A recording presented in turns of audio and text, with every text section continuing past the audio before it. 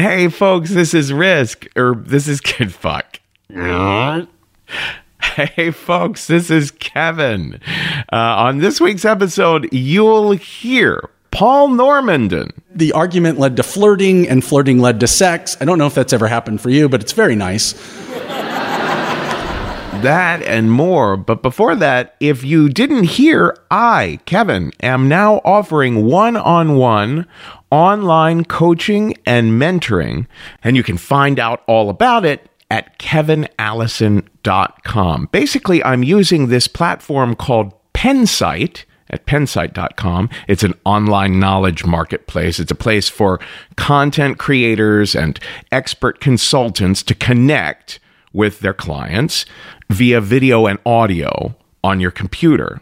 The scheduling of the meeting, the payment for the meeting, these are hour-long or half-hour-long sessions in storytelling for performance, like on Risk, or storytelling for business, like presentations and project pitches and public speaking gigs. And a lot of people just want to meet with me about life advice, how to start a podcast, how to produce a live show. I've worked with people who don't have a specific story in mind, but just want to do a guided meditation and journaling exercise with me where they start to just go back and look through random memories. I've done consultations with people who are brand new to the kink community and want a little bit of mentoring about navigating that realm.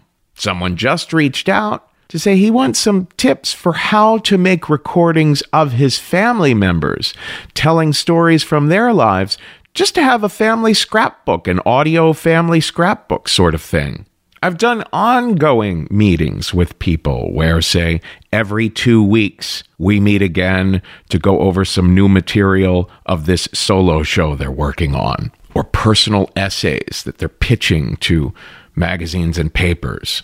So this is all stuff I've been doing for years anyway, but I realized that Pensight was the perfect place to make it an official, regulated, well-oiled machine. So if you're interested, or you know someone who might be, go to kevinallison.com, that's kevinallison.com. Look for the information on coaching and mentoring. That'll take you to pensight.com, and I'm one of the experts there. And if you have any questions you want to ask before doing any of that, you can always reach me at kevin@risk-show.com. Now here's the show.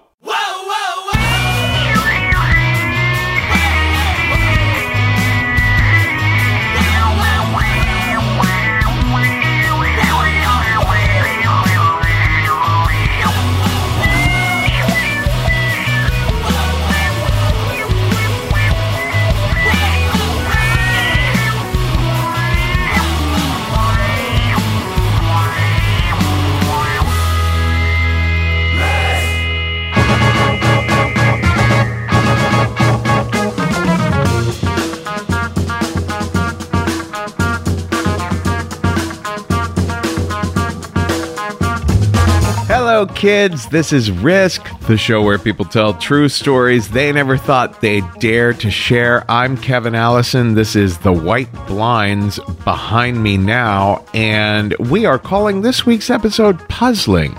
3 stories about confusion. But before we jump in, I want to give a huge shout out to our latest patron over at Patreon, our latest member to join. That is Chris, who signed up for $100 per month. Thank you so much, Chris. That is hugely helpful to us. And if you out there don't know, there's tons and tons of bonus content to be found at patreon.com/risk.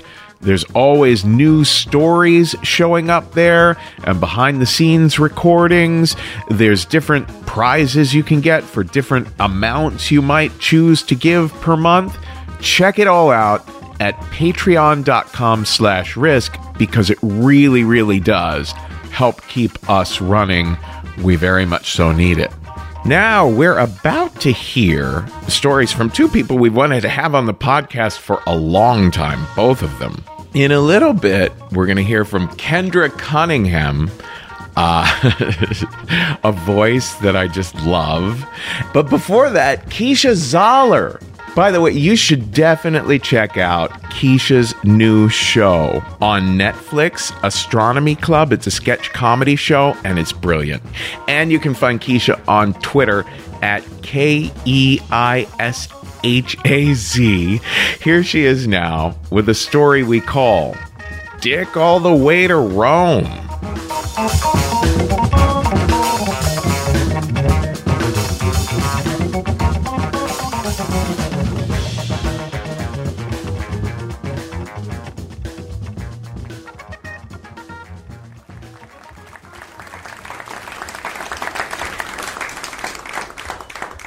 My husband Noah and I were having problems, or at least I was having a problem with him. He's a great guy.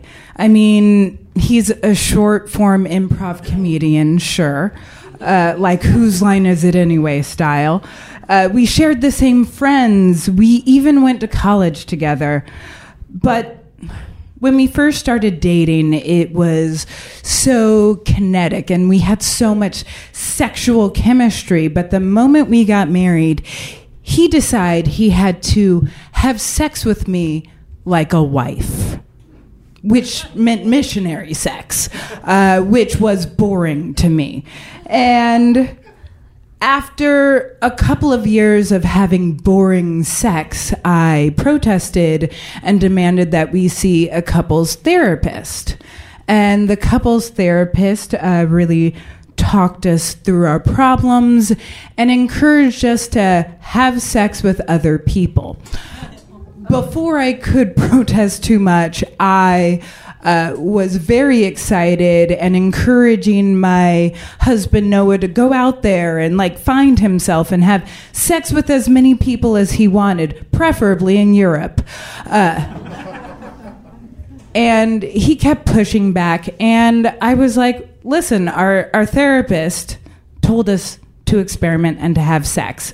So I said yes, I was excited, but I decided I needed to have rules for myself because having sex when you're married in New York City can be complicated, especially when they're with other people.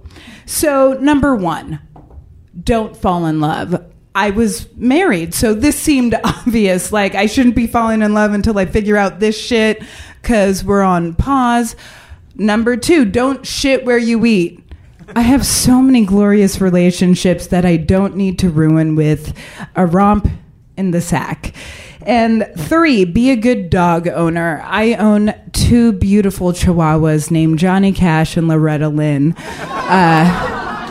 because I want to celebrate dead white people.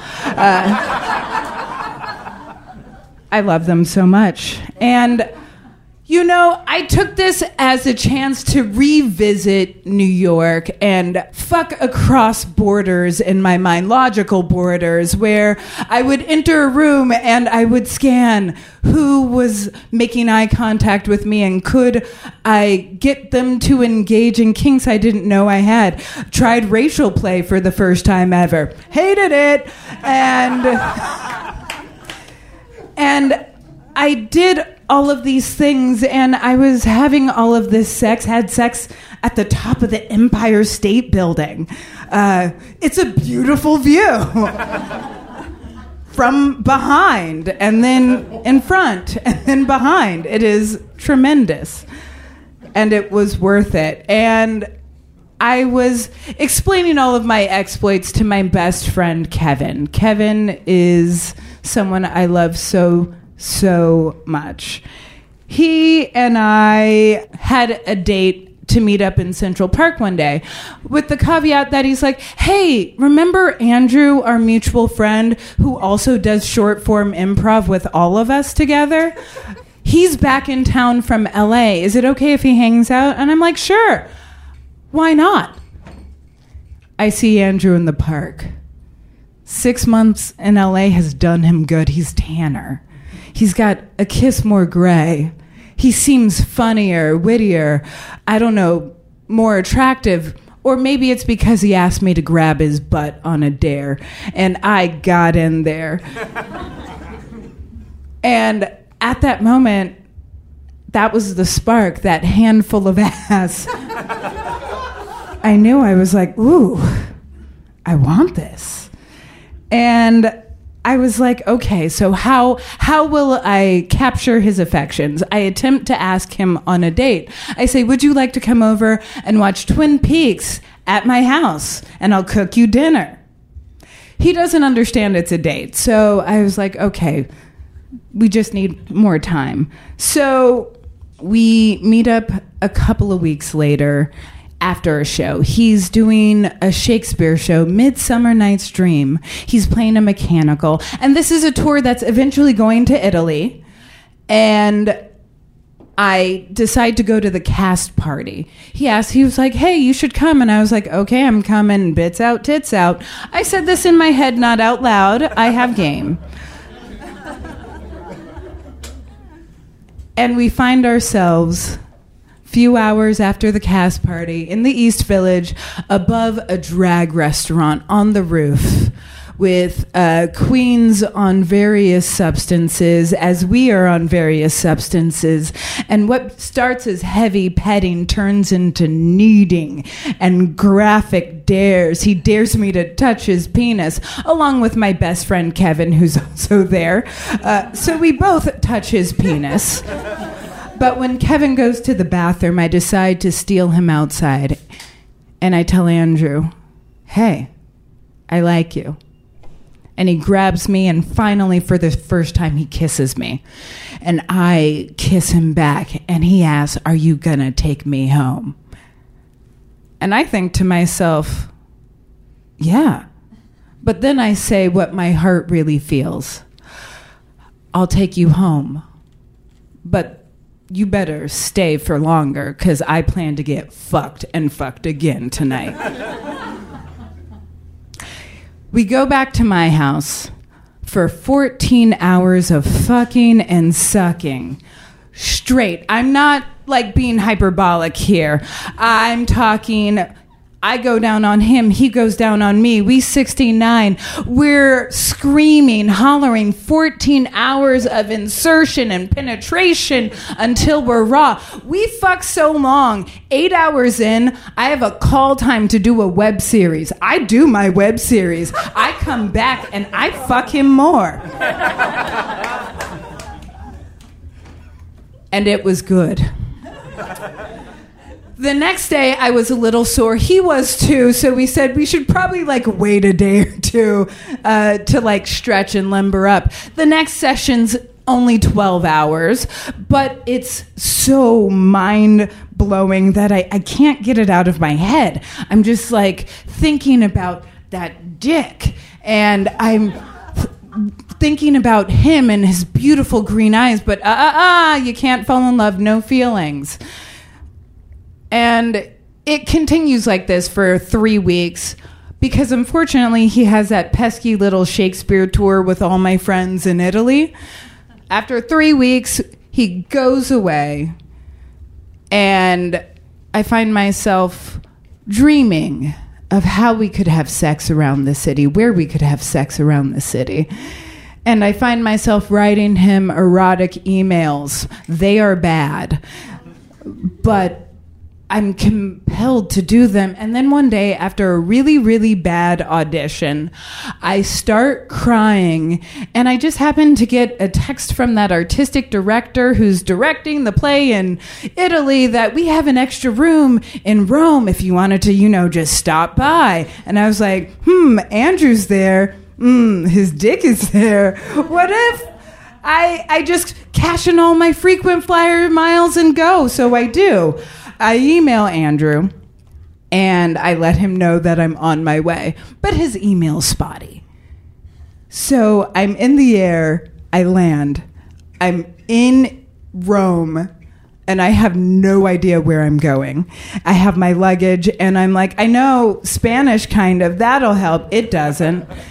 and I'm wheeling my suitcases around. I finally get lost in a beautiful neighborhood, and we're staying in an Airbnb type thing. I ring the buzzer, and I yell up, and a familiar voice yells back. It's my friend Kevin. He lets me in, and he's like, "Oh, I don't think Andrew realizes you're supposed to be here. You should go in his room and surprise him." So, of course, I go in his room and lay there naked, waiting for him to come. And he comes, and he comes. And it's beautiful as we make love in Rome. We have sex everywhere. We have sex, in the bathroom. We have sex in front of people. Not on purpose.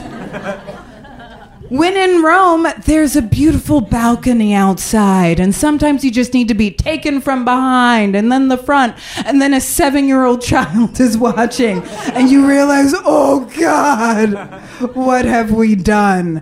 And you hurry inside, but you don't stop having sex because you want to finish, and we do. And we explore Rome. We even do things in the Vatican. I'll probably be excommunicated. Fuck it, I'm not Catholic. Because here's something to think about in the Sistine Chapel, a piece of advice. You can do almost whatever there. Everyone's looking up. Everyone.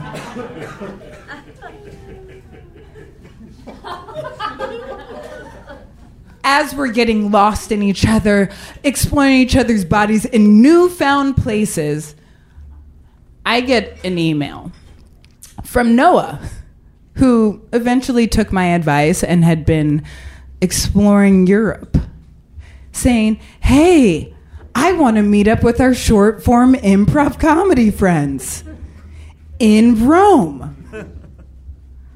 First thing, I was like, I have to tell Andrew. I was like, "Hey, Andrew, so you know how Noah and you guys are friends?" And he's like, "Yeah, we have a trip planned to Amsterdam after this." Cool. Listen, he's coming, and we're still married and in couples therapy, but this sex thing doesn't feel like it was a part of the deal. So, and he's like, "Perfect. We're not disclosing whatever this is." And we go, "We agree. We don't know what this is." Noah shows up. I hug him. We are cordial, but still processing. Do we stay married or do we not?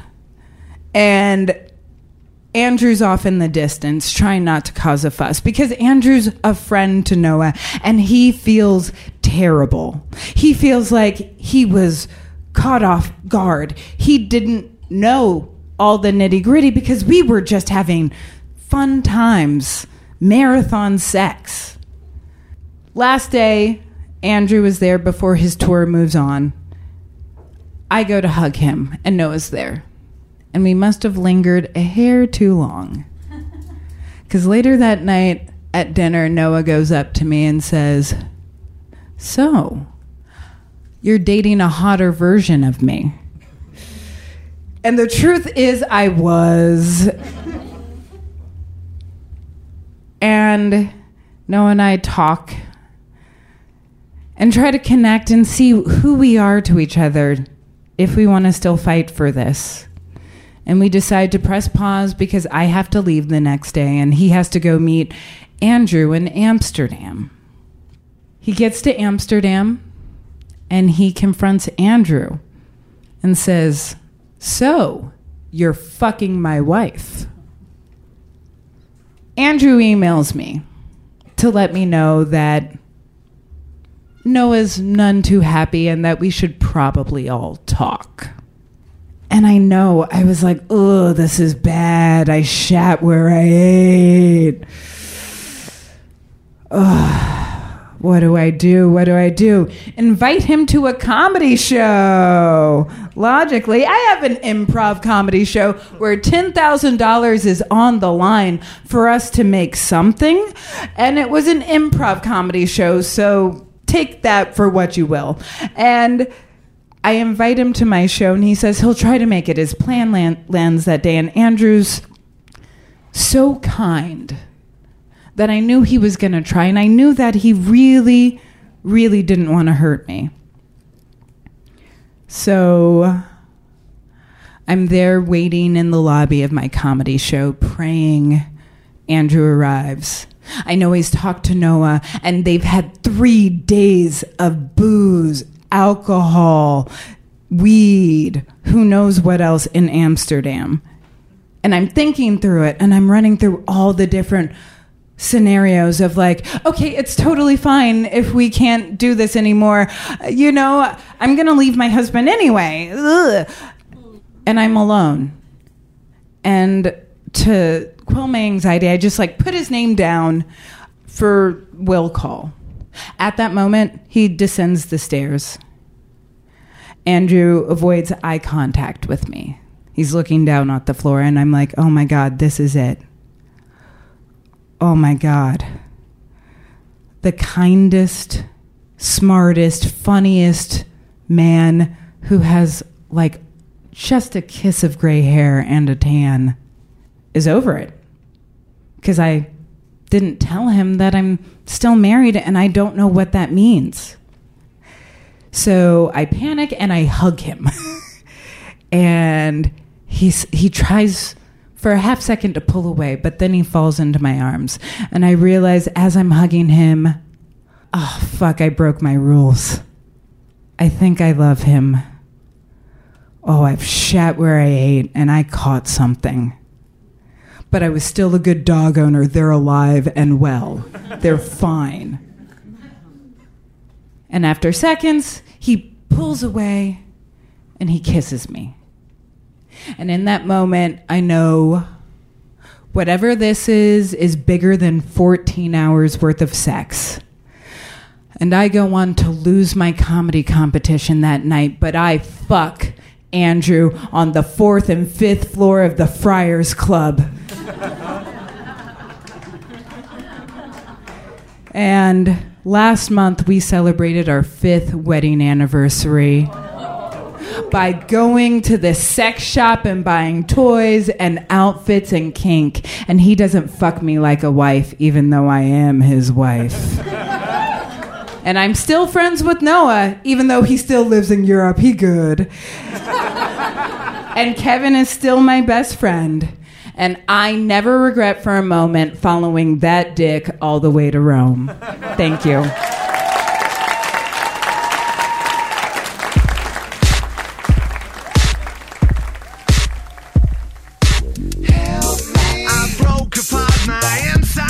Have sex with other people. I've got no soul to tell. What is this, some kind of one-night stand? The only thing that works for me. You should go out and have sex with someone. Help me get away from myself. I wanna fuck someone else. I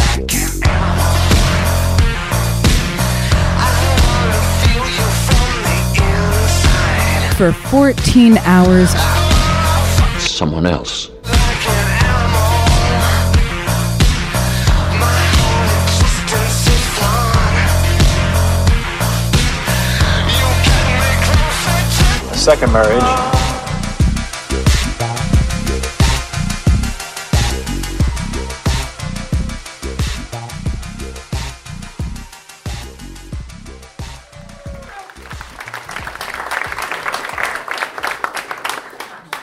I was sitting in my sister's car in the funeral home parking lot drinking a beer.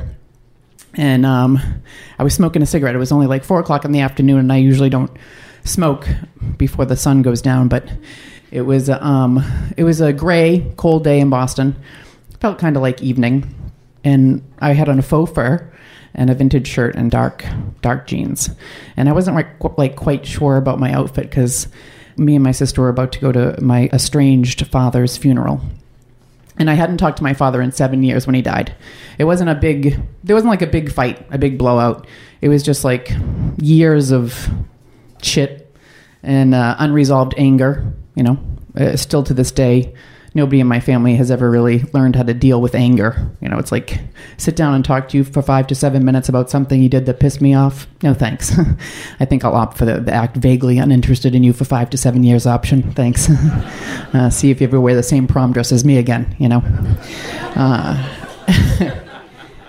But after my parents got divorced, it had been just like me, my mother, and my sister. Every holiday picture was like me, my mother, and my sister in different festive outfits, different shades of blonde, different emotional states, you know, behind the eyes. We used to joke that we could tell what year it was based on how much everybody weighed, who looked sad, and stuff like that. But my parents got divorced when I was going into high school, and my mother was like reading all these self-help books and affirmations and stuff like that, and I wanted to be like her. So I was like in the 9th grade reading Codependent No More, you know, erogenous zones. By the time I graduated high school, I had the vocabulary of a well-read divorcee. But I still do affirmations to this day. I highly recommend them. I have over 100 written in a notebook at this point. Read them every day in the morning with my kimono. And I do think they work. I feel like it's almost like I get brainwashed, you know, with certain trigger words. I was out to lunch the other day and the waitress said, "Are you ready?" And I said, "I'm totally ready. No one can stop me. I'm big, I'm strong, I move fast." Yeah. I'll take the pasta special. Thank you. Thank you very much. But yeah, we were sitting in my sister's car and I remember the song Head Games by Foreigner. Does anyone know that? Head Games. Yeah, Google it. Yeah, you know it. It was on the radio and my sister was sort of like singing along and we were drinking beer and I was about to like really, you know, get into it with her and I saw my mother beelining like towards the car. And she didn't look mad, but she was sort of like intense. She just waved like, "Come on, let's go." And I could see my father's best friend was standing in the funeral home like entranceway. And my father was one of these guys. He didn't drink. He didn't do drugs. He really didn't like comics who swore. Like that was his big thing. He was like, you can't be funny and swear at the same time. But his best friend was like literally like a booze bag bookie. Like he drank every day, and he had an illegal job. Yet I would get in trouble if I didn't put the salt and pepper back in the middle of the table when I was done. You know what I mean? Like that was the type of mentality he had. I didn't really want to go. I'll be honest. I didn't really want to go to the wake in the funeral because I knew that there'd be a lot of people there who knew my father socially and thought he was a really good guy. And I thought he was a dick. And and I knew it wasn't like the place to go to disprove my father's character, you know. It was kind of not the appropriate timing, but there was a little part of me that would be like, well, it could be cathartic. But I didn't. Me and my sister went into the funeral home and my mother was like right inside the door with all her friends, and her and my father had met when they were like 13. So they knew the same people. They were friends with those same people 50 years later. And even after they got divorced, they were both friends with the same group. Carol and Cutsy was my parents' names. My father's nickname was Cutsy. Why? We don't know. He claimed it was because he worked in a butcher shop when he was a kid.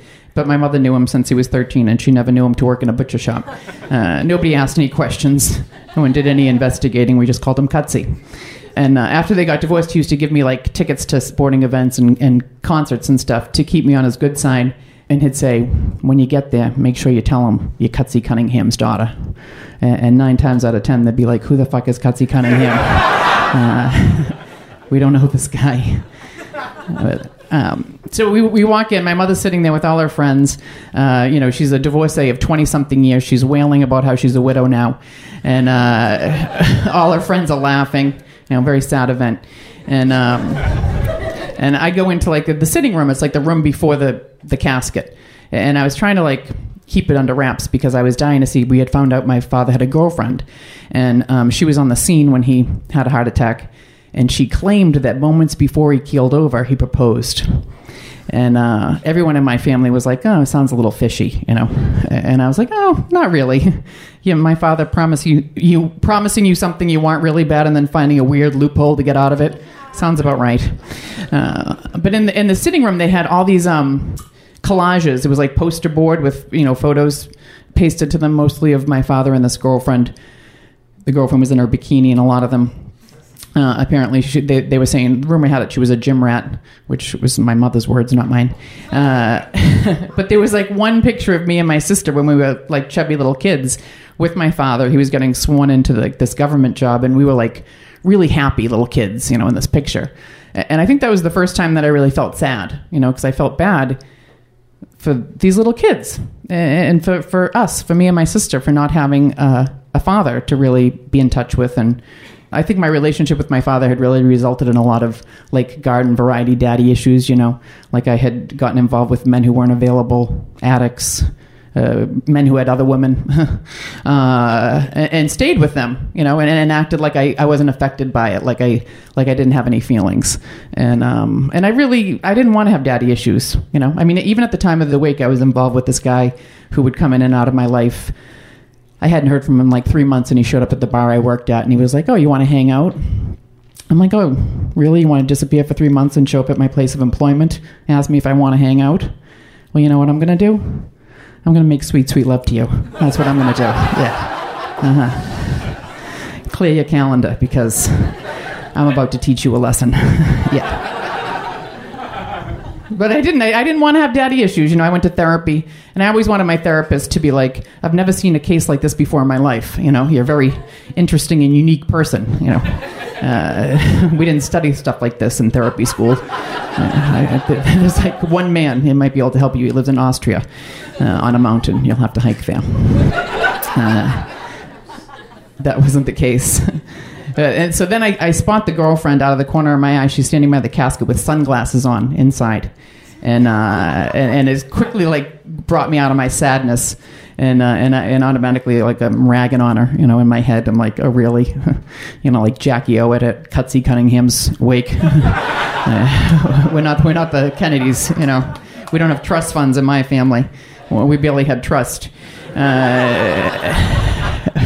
But it did help me, like, to get the courage up to actually approach the casket, and because I hadn't seen my father in so many years, and he looked good. He was one of these guys who liked to look good, worked out every day, played handball every weekend.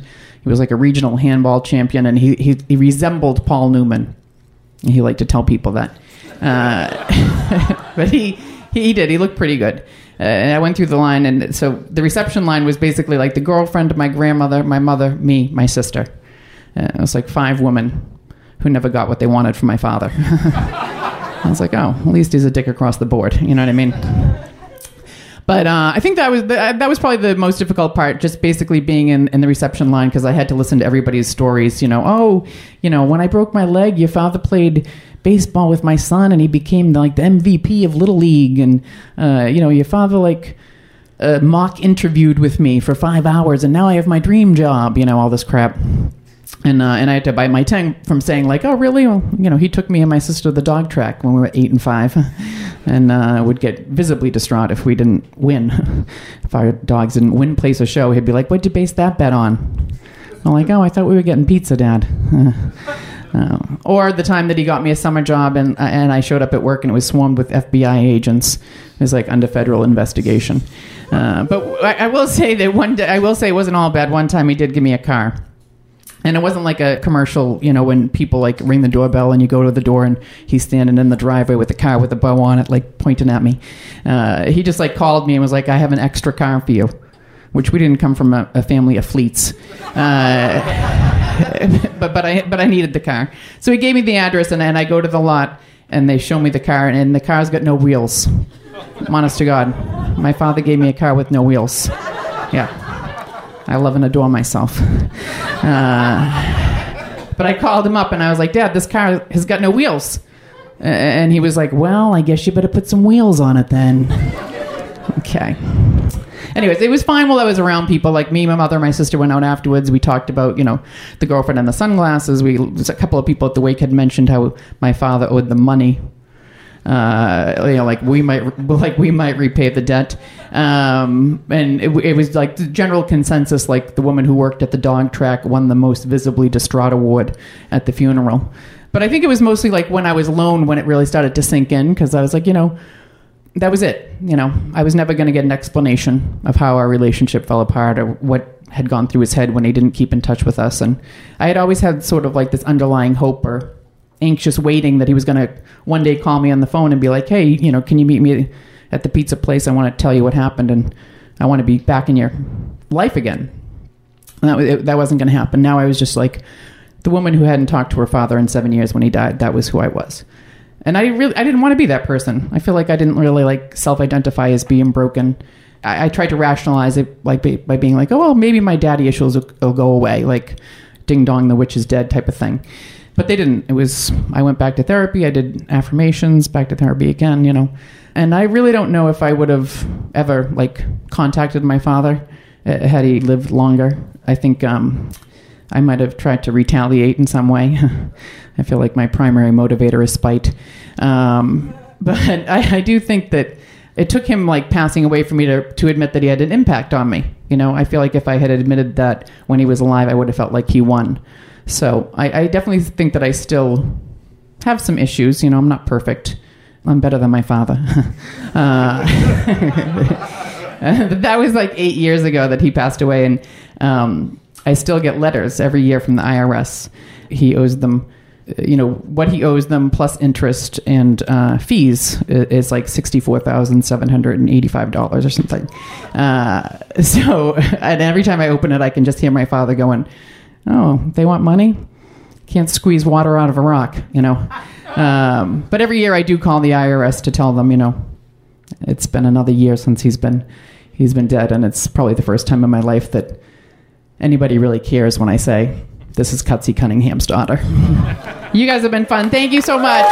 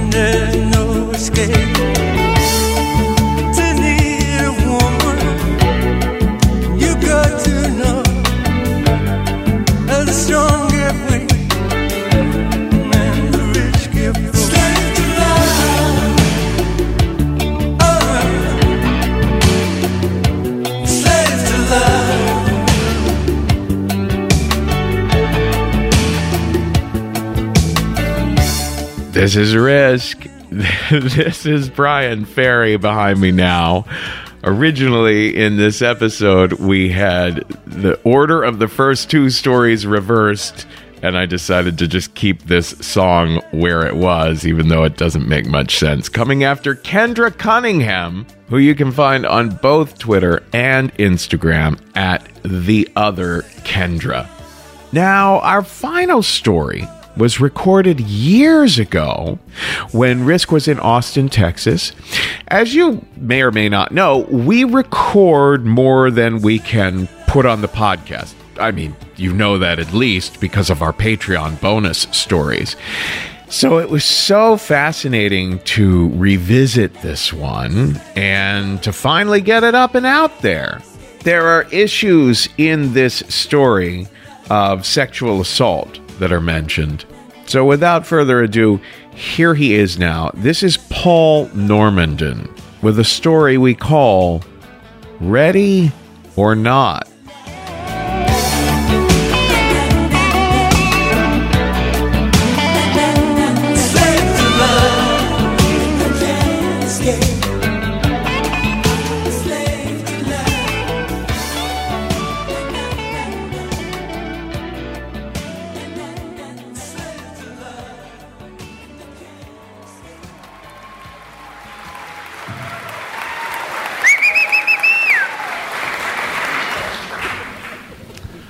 In 2016, my mother was diagnosed with cancer. My sister was the primary care person for her, and in December, I flew out to spend time with my mom And to give my sister some respite, I had another agenda. I had not talked with my mother about one subject for 44 years, and I thought she could die, and I should go ahead and ask. So I waited till she was feeling well on a day I was taking her to an appointment, and I was in the car with her, and I was driving, and it was just the two of us. And I said, in my calmest, chillest, least aggressive voice, "Hey, Mom, whatever happened to that guy who molested me sexually when I was a kid?" And the silence, I thought she didn't hear me. And then she said, "You know, you took too long to tell us about that." And I found an exit to the conversation. In 1968, my dad had gotten the greatest job one could get. He started working for NASA. And that meant we all moved to Cape Canaveral, Florida. We were leaving the frozen tundra of Providence, Rhode Island, and we were going to live in the idyllic setting of Cape Canaveral with its rocket launches and its beautiful beaches and its unbelievable citrus groves and rivers, and it was just so pretty. And it had these giant swamps and woods, and we would go visit them. About 2 years later, after we had moved there, I started to realize how smart everybody was who was there. Because everybody I went to school with, their parents, they worked for NASA, and they were geniuses. And there were all kinds of people there doing all kinds of jobs. And then there were the other people. One of the guys there was old. I say old, he was about my age now. And he had curly, light-colored hair. And he always wore a baseball cap and a shirt that was always unbuttoned and a T-shirt underneath. And he had jeans. I wonder if he had more than one pair. And a pair of boots that were always muddy. And he sexually molested me. And I can't tell you if that was like a few weeks or a few months. I just remembered to be fearful when I saw him. And it got so brazen one night, he came over to my house. He had me get my telescope out. And he had one of my family members bring a chair out for him. And I sat in his lap. And this continued. And a few days later, he came by the house during the day. And he asked my parents if he could take me camping for the weekend. Now, both my parents were outside, and he had his old white truck. It was a pickup truck with a camper top in the back, and it was white except for the spots of rust. And I remember that back camper part, and I remember the mattresses back there, and I remember the smell of the dogs. He smelled like dogs. And if I was in there too long, I would smell like dogs. Now, I was 9 years old at the time, and I hid behind my mom. And my dad picked up on this pretty quickly, and he said, "Looks like Paul doesn't want to go this weekend. Maybe another time." He got in his truck and he drove away, and I dreaded another time. It never came, and I never saw him again. That doesn't mean I don't remember. In that moment in the car with my mom, I realized it had been 40 plus years, and I never addressed this. I never told her that from that day forward, I thought I was a woman. When I was 8 years old, I was molested by a man, and I just thought if you're having sex with a man, it makes you a woman. Now, I know how that sounds today, and I apologize, but my 8-year-old brain made sense of that way. And it held that thinking all the way till I was 13 years old. At 13, I learned about homosexuality. I just assumed that was what I was. I was a homosexual. And from 13 to 15, I tried having sex with boys my age and tried to figure out how that all worked, and it never really seemed to work for me. And then I went to high school, And in high school, they asked you those questions, hey, say 3 things about yourself. And this was in the mid-'70s, and I said, I'm a homosexual, as one of the 3 things. I thought this was a cool way to make sure no one talked to me. It worked. I also think it was a cry for help. Nobody heard that part. I noticed I was attracted to the high school girls. And so at 16, I got hit on. And then I had sex with a woman. And I thought, well, maybe that makes me bisexual. And then at some point, I realized I had absolutely no interest in men, but I kept having as much sex with as many women as I could, trying to validate, like a scientific experiment. Am I gay? Let's have sex with another woman. Nope, still not gay. This went on until I was about 20 years old. At 20 years old, I'm in college, and I have not had a relationship in my life, right? I've had absolutely meaningless sex. And I couldn't figure out why I wasn't in a relationship because I had packed everything that had ever happened to me away. I met this woman, and we argued the first time we met. We argued about medical ethics. Thank you very much. I was studying philosophy. She was going to be a doctor, medical kind, and we had this common ground. And then the argument led to flirting, and flirting led to sex. I don't know if that's ever happened for you, but it's very nice. And the very nice sex led to something new. It led to quiet times. It led to times just the 2 of us. It led to watching MTV with nothing else happening. This was completely new for me. Now, it also led to a lot of parties. We knew a lot of people, we had a lot of fun, and so I remember one time I was at a party and I was waiting for her to arrive. And I was sitting in this beautiful big lazy boy chair, and I was just sitting there minding my own business when this girl came in, and she found me, and she sat in my lap, and she put her arms around me and kind of draped herself around me. Now, I was thinking, hey, this is cool, nothing's happening. And my girlfriend walked in. Now, you know that moment when Miss America is announced? And Miss America gets really happy, and the runner-up, gets that look of, oh, shit. I saw my girlfriend's face. I saw her get that big smile.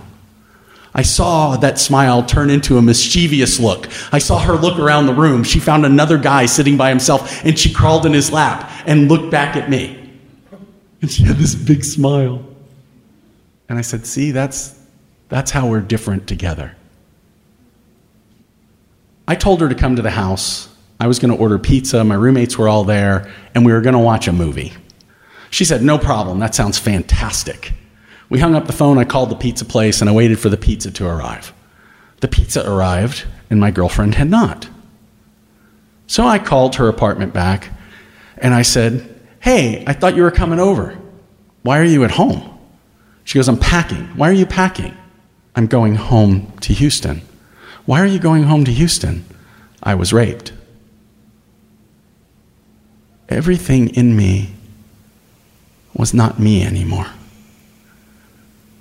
I was 10 years old talking to my parents who had found out that I had been molested and feeling confronted and feeling angry and ashamed and hurt. And I was so mad that somebody had done this to my friend. And I started talking to her, and she said, no, I don't want to go to the police, and no, please don't tell anybody about this. Maybe I'll stay the night. Could you come over and we can cuddle? And I did everything she asked me not to do. I told my roommates. I called the cops. I met the cops at her house. I told the cops everything she told me in confidence, and where before we were 2 magnets that were perfectly aligned, it was like one of the poles had flipped, and we were moving apart. And I remember convincing her to go to therapy. And we got into the therapist's office, and I can describe the room. I can tell you the therapist's voice and her tone. I can tell you what she was wearing. I can tell you how soft the couches were and how it smelled like mildew in there. And when the door was closed and she looked at my girlfriend, she said, I understand something horrible happened to you. And she just nodded. And the therapist said, do you want to talk about it? She said, no, not right now. And I exploded. And I started yelling at the therapist that she had to convince her to tell the cops so the cops could find this guy and punish him and get him off the street and not let him hurt anybody else. And the therapist leaned back in the seat and she looked at me and stopped looking at my girlfriend. And she said, why is this so important to you? And for the first time in 10 years, I said it happened to me. And she put the pad and the pen down, and she said, would you like to talk about it? And I said, no. And I think in that moment, I became the biggest hypocrite. And it felt so bad. And when we got out to the sidewalk, my girlfriend gave me a hug. And she looked at me. She said, I don't think we should see each other anymore. I did see her around campus. And I didn't know what to say. And I just feel sad. And that feeling hasn't really gone away. Because over the next 34 years, I learned, and I know, and I understand. And I've helped people. And if I could go back in time, I'd tell her, I'm sorry I wasn't a good friend back then, but let me try again. I'd also tell her, I'm ready to talk about it now. Thank you.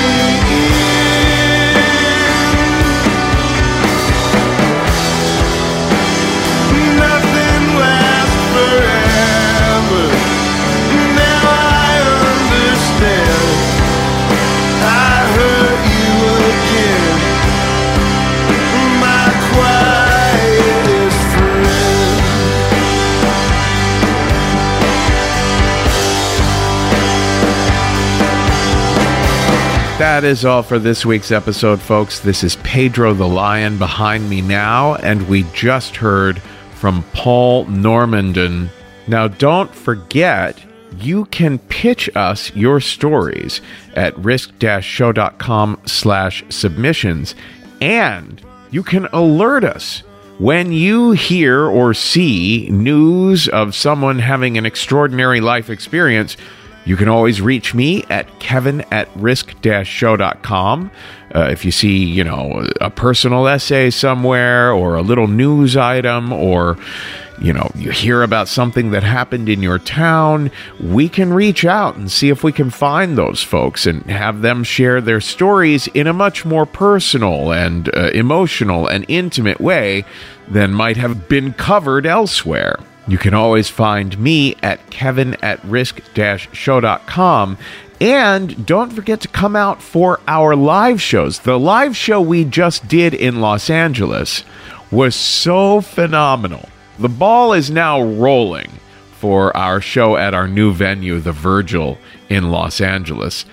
Don't forget, you can always find new information about where the next Risk live shows are happening at risk-show.com/tour.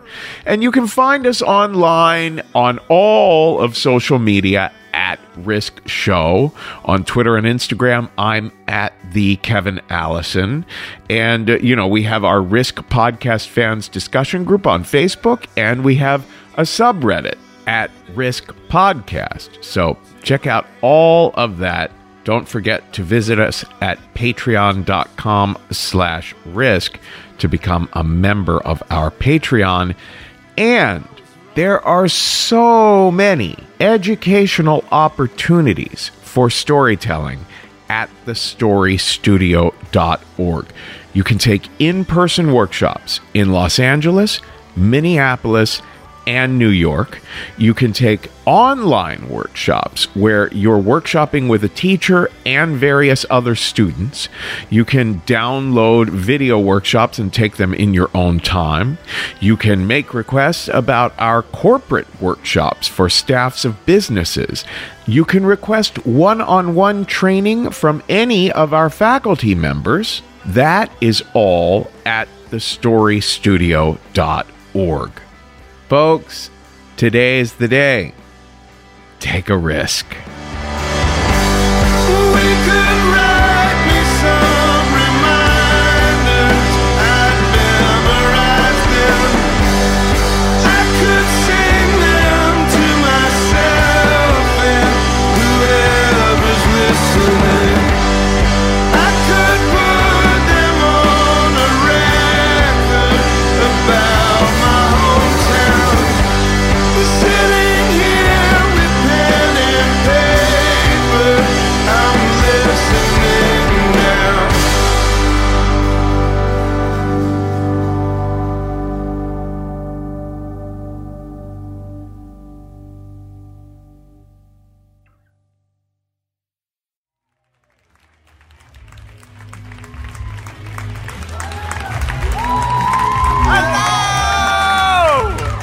Hello, everyone. Welcome. Oh my God, there are so many people I've asked to lick my butthole on the Kinky Sex apps.